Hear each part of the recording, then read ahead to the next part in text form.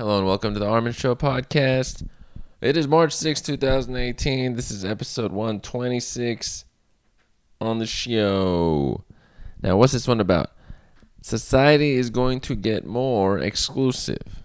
If you thought it was exclusive now, you haven't seen much. There's been a trend with inequality rising across cities, counties, nations.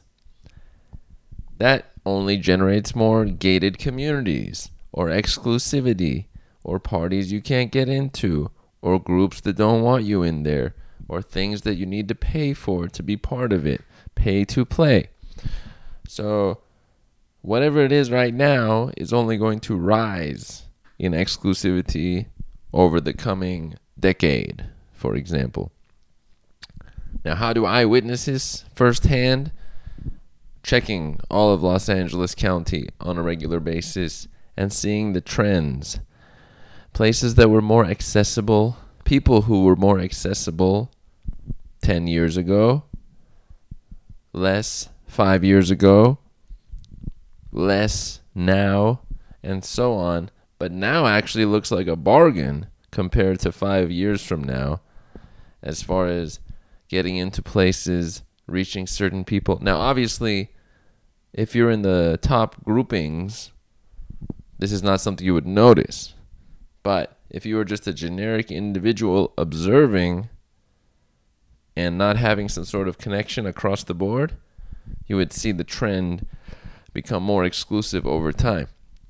Now, what does this mean? It doesn't mean much for very few individuals. Frankly, it does also for them too. But for most individuals, this means more a left out feeling. Because a lot of individuals have this desire to be part of that, be in that. So they'll now watch secondhand content about the person. Maybe third hand. They can't actually know that individual or that owner of that place or whoever is setting up the party, but they'll watch a video online about it, or they'll hear from somebody who watched the video online about the thing that happened. There's multiple layers away from it, which is great for selling products, by the way, because if you market something like it is something you cannot reach for, you can charge more to even get close to it. So there's going to be an increase in unsatisfied people across the city, county, nation, whatever it may be. That's one large aspect. Another large aspect is, what does it do? Because when trends like this happen, it increases the average numbers of people who are disenfranchised, and whenever that hits a crescendo point, that's when there is some sort of alteration of society or suppression, management of those people. And the trend is toward that. I don't know how far, though. It could be 5 years, 10 years, 20 years. I don't know the timing. But there definitely is a trending towards that. It's not becoming more accessible. And this is not to be confused with the public messages of everybody having matching everythings. Those are public messages, but I'm referring to what I'm seeing in actual activity across the county. It is more security, more locked down, less openness to those few, which it makes sense on the other side too, because on the upper end, you want to have nice things or nice gatherings or things that are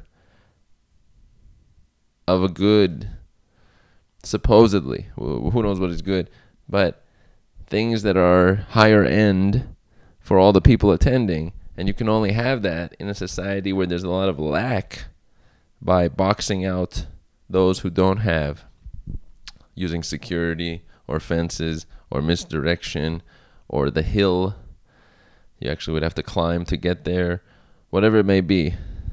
Payment, costs, gated community, some sort of filter.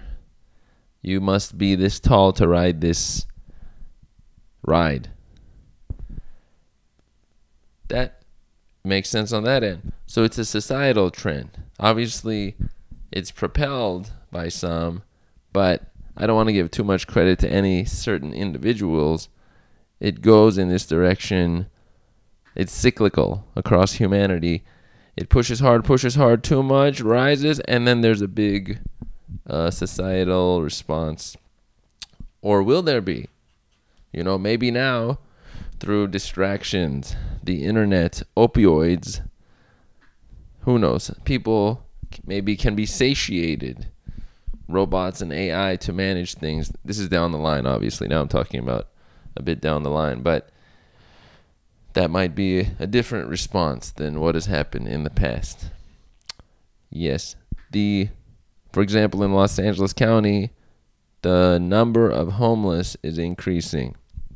So this also contributes to this system I'm describing, because that's increasing, which pushes against the people who are not homeless in downtown, Koreatown, whatever cities.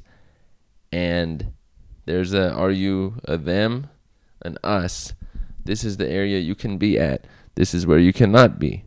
So that adds to we're part of this upper group. And then the upper group wants to be, we're part of this upper group. So it pushes further deviation. And the numbers are definitely growing on the bottom end. They don't grow much on the top end. That gets to be smaller over time. Yes, when I see this in public, it's clear because 1 year ago it was this way. A year later, it's a little bit more exclusive here or there. A year later, these people are a little bit less likely or less open to interact or take part in some footage or join in on something.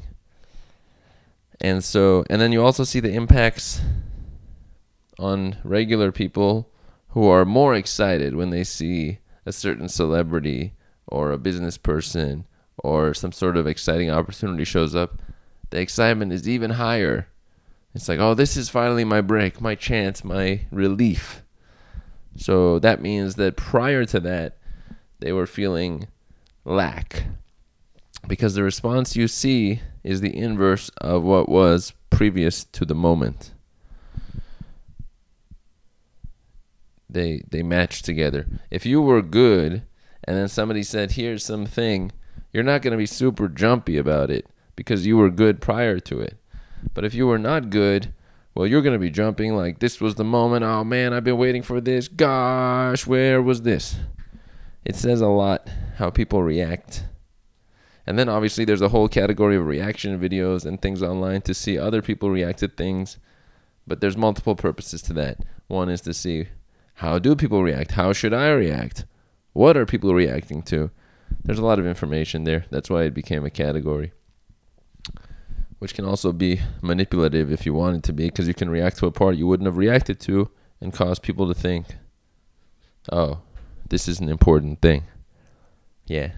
We must always remember much of media is built on deception, because the things you see online don't look like your local world.